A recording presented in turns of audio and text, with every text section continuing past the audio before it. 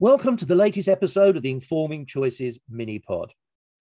In the recently published book, Aftershocks and Opportunities 2, Navigating the Next Horizon, Richard Freeman, CEO of Always Possible, explores how the COVID-19 pandemic could become a catalyst for businesses to embrace bigger picture thinking and smarter localized decision-making. So the question is, how might business change for the better? Richard, welcome to the podcast. Tell us a little bit about you and your work. Hello, Steve. Really good to be with you and nice to see you again. So, Always Possible is a consultancy that I founded just over 6 years ago. And half of our work is focused on big picture problem solving. So, we work a lot with local government and think tank and networks in a manner of kind of social change and economic development spaces. So anything from sort of skills and apprenticeships to why a particular sector is not working in one area but it is in another, to ports and the relationship between engineering and education, all kinds of things like that. And then the other half of our work is with individual businesses, looking at their own capacity to grow, to develop strategies that are smart and connected, and to make sure that they are aware of and involved in some of these more strategic conversations and not just kind of sitting in their own little bubbles. So we like to connect the kind of entrepreneurial grassroots with that policy and strategy and investment decision making, so that people feel it's a bit more joined up than it has been. I can see how you pose the question about how might business change for the better. In your chapter, you talk about business thinking big. What do you see as the enablers and the hurdles to that? So when I say thinking big, I'm talking about businesses not following the traditional thing that happens in a recession or in a time of big economic turmoil, which is to batten down the hatches, is to retreat in a little bit, is to protect your assets and kind of do over the competition and just to sort of, freeze any innovation and just carry on and plow on until there's a light at the end of the tunnel. That's been a mentality in the past, which I can completely understand why any board or business leader would do that. But I don't think it's been to the benefit of those businesses in the past, and I definitely don't think it is now. So I think when I say thinking big, I think an economic disruption that's unlike any other. It's not because all the money's drained out of the system. It's just because it's been put on hold or it's been reconfigured. So there are huge opportunities for businesses to look up and look out, to think about what some of the political agenda is doing. When we talk about some of the bold policies that have come out, whether they're hot air or not, it shows some promise around more strategic thinking, like leveling up, like lifelong learning, like the new shared prosperity kind of agenda that's coming out to replace the EU funding that's no longer there.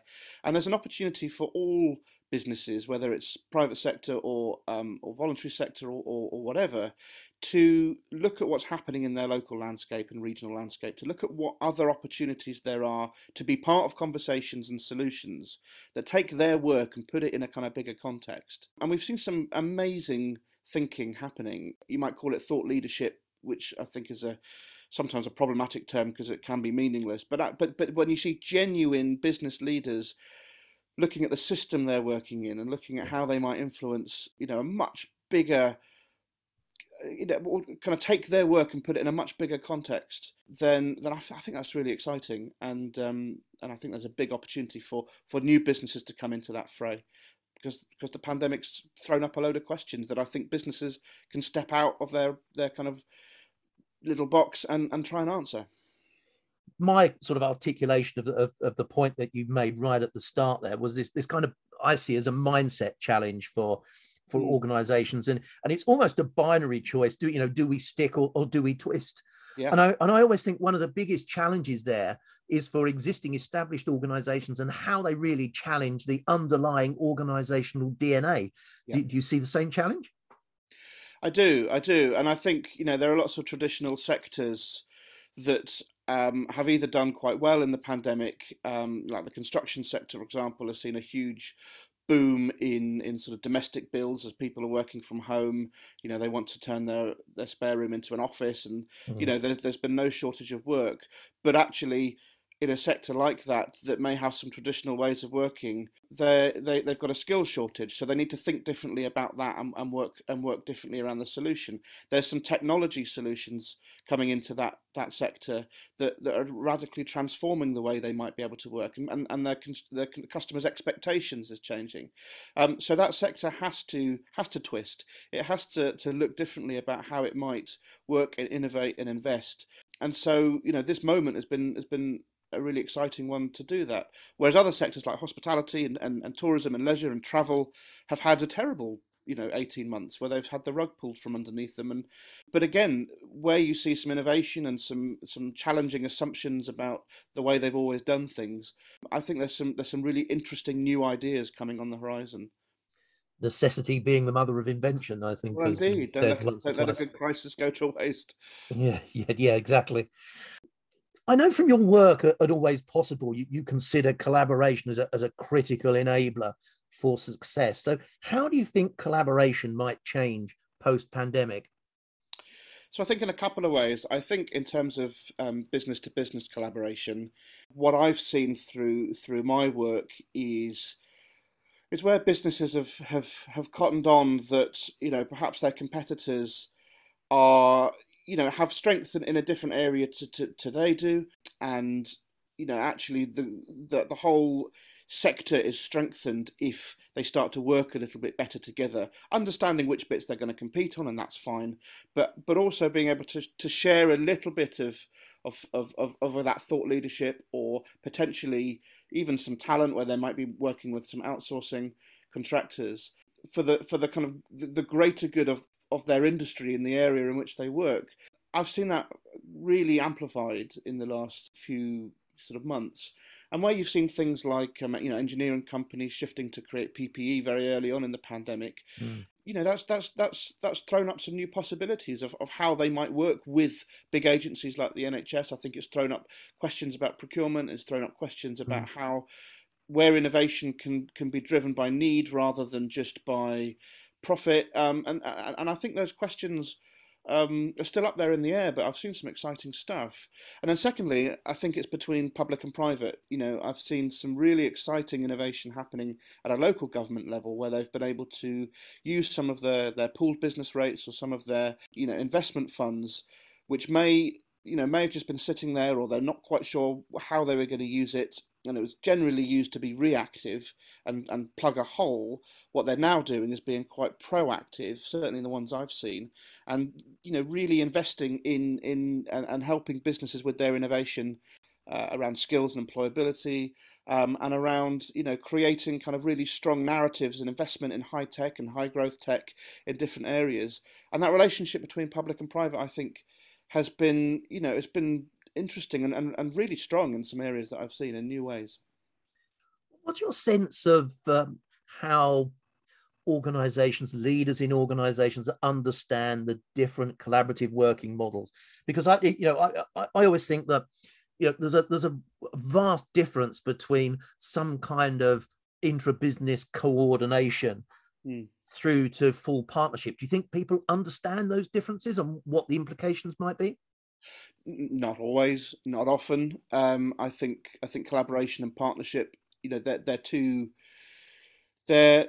quite loaded terms and can mean different things to different people. And I think some people go into collaboration kind of slightly blind and don't foresee some of the risks, and others go in way too cautiously and with too much of a protectivist mindset. So I think there's nuances to it, but I think there's an opportunity for people to kind of redefine that and to go in with some goodwill and some trust and a shared mission. And they've just got to be really clear up front at the start about what they are intending to do by cooperating together. And I think it's more of the former of what you said. It's that sort of intra-business cooperation, coordination, probably more than full-scale partnerships. Yeah. Although saying that, I have seen more mergers and more full kind of businesses actually combining forces where they've come to the realization that both of them aren't needed as separate entities anymore in a particular area because consumer demand has changed, and that can be done very amicably and with value to those that own it. I think where it works, it's working really well. I mean, I'm sure collaboration might be one of the things that we come back to, but at the end of your chapter in the book, you talk about fluid skills. So tell us a little bit about what you have in mind there. What do you think of as fluid skills? So we did a lot of research early on about the impact of the pandemic as it was happening on skills, employability, business confidence, the implications of furlough, and what was happening to the sort of recruitment landscape. And we were commissioned by a few kind of large public sector organisations to try and work out what was happening. And the things that I found through some analysis of what recruiters and what businesses were saying they needed at that point is there are kind of three big skill sets that I think pretty much any business, certainly every sector, is now trying to consolidate and trying to recruit into.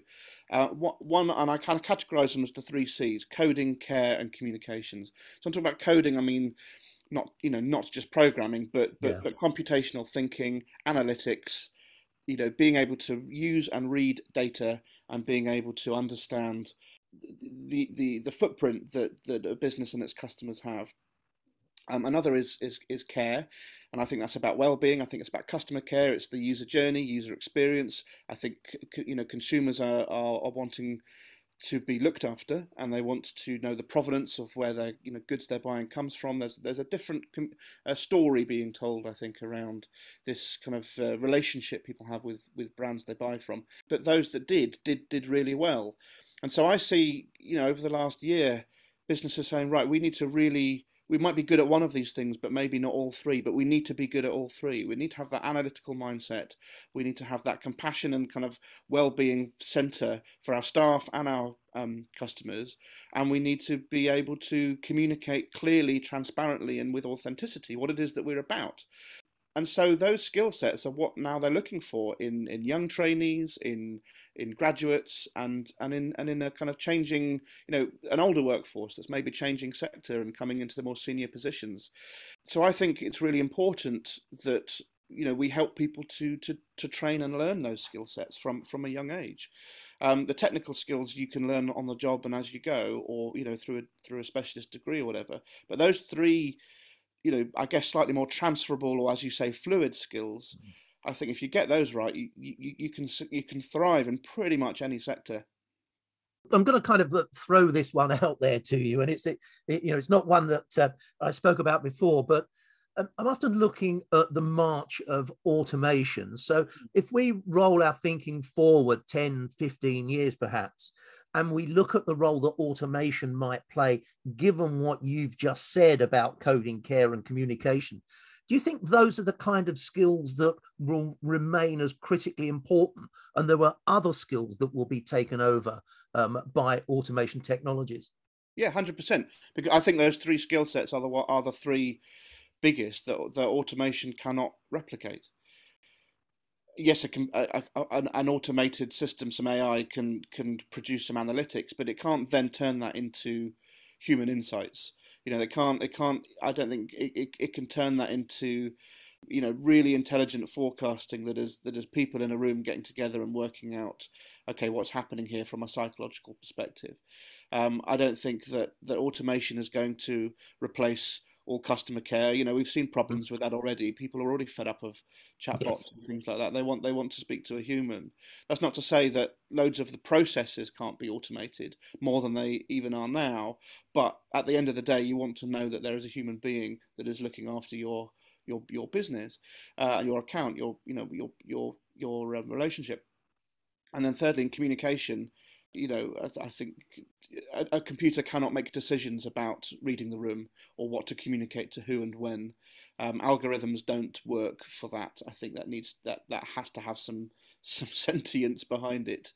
But again, that doesn't mean a lot of the processes and a lot of the more traditional kind of junior positions that might be a little bit more about inputting data and setting up workflows aren't going to be replaced by machines. Yes, they are. So that's why it's critically important that these skill sets are developed, taught, nurtured from a young age at a high level, so that the humans in the businesses are really acutely competent in all three of those areas. Well, Richard, thank you so much for sharing your insights. Tell us, how can people contact you, get hold of you, learn more about what you do at Always Possible? The best way is to visit us at alwayspossible.co.uk, and you can see some case studies of our work and a bit more around our thinking. Read my chapter, buy this book, of course, that's why we're here. But also, find me on LinkedIn, and it's LinkedIn/RP Freeman, and I'd be delighted to talk to people directly about how we might be able to help them, or how they might be able to help us. Well, Richard, thank you so much for your time. And thank you everyone for listening. Do let your friends and colleagues know about the Informing Choices mini pod, and I'll see you on a future episode very soon.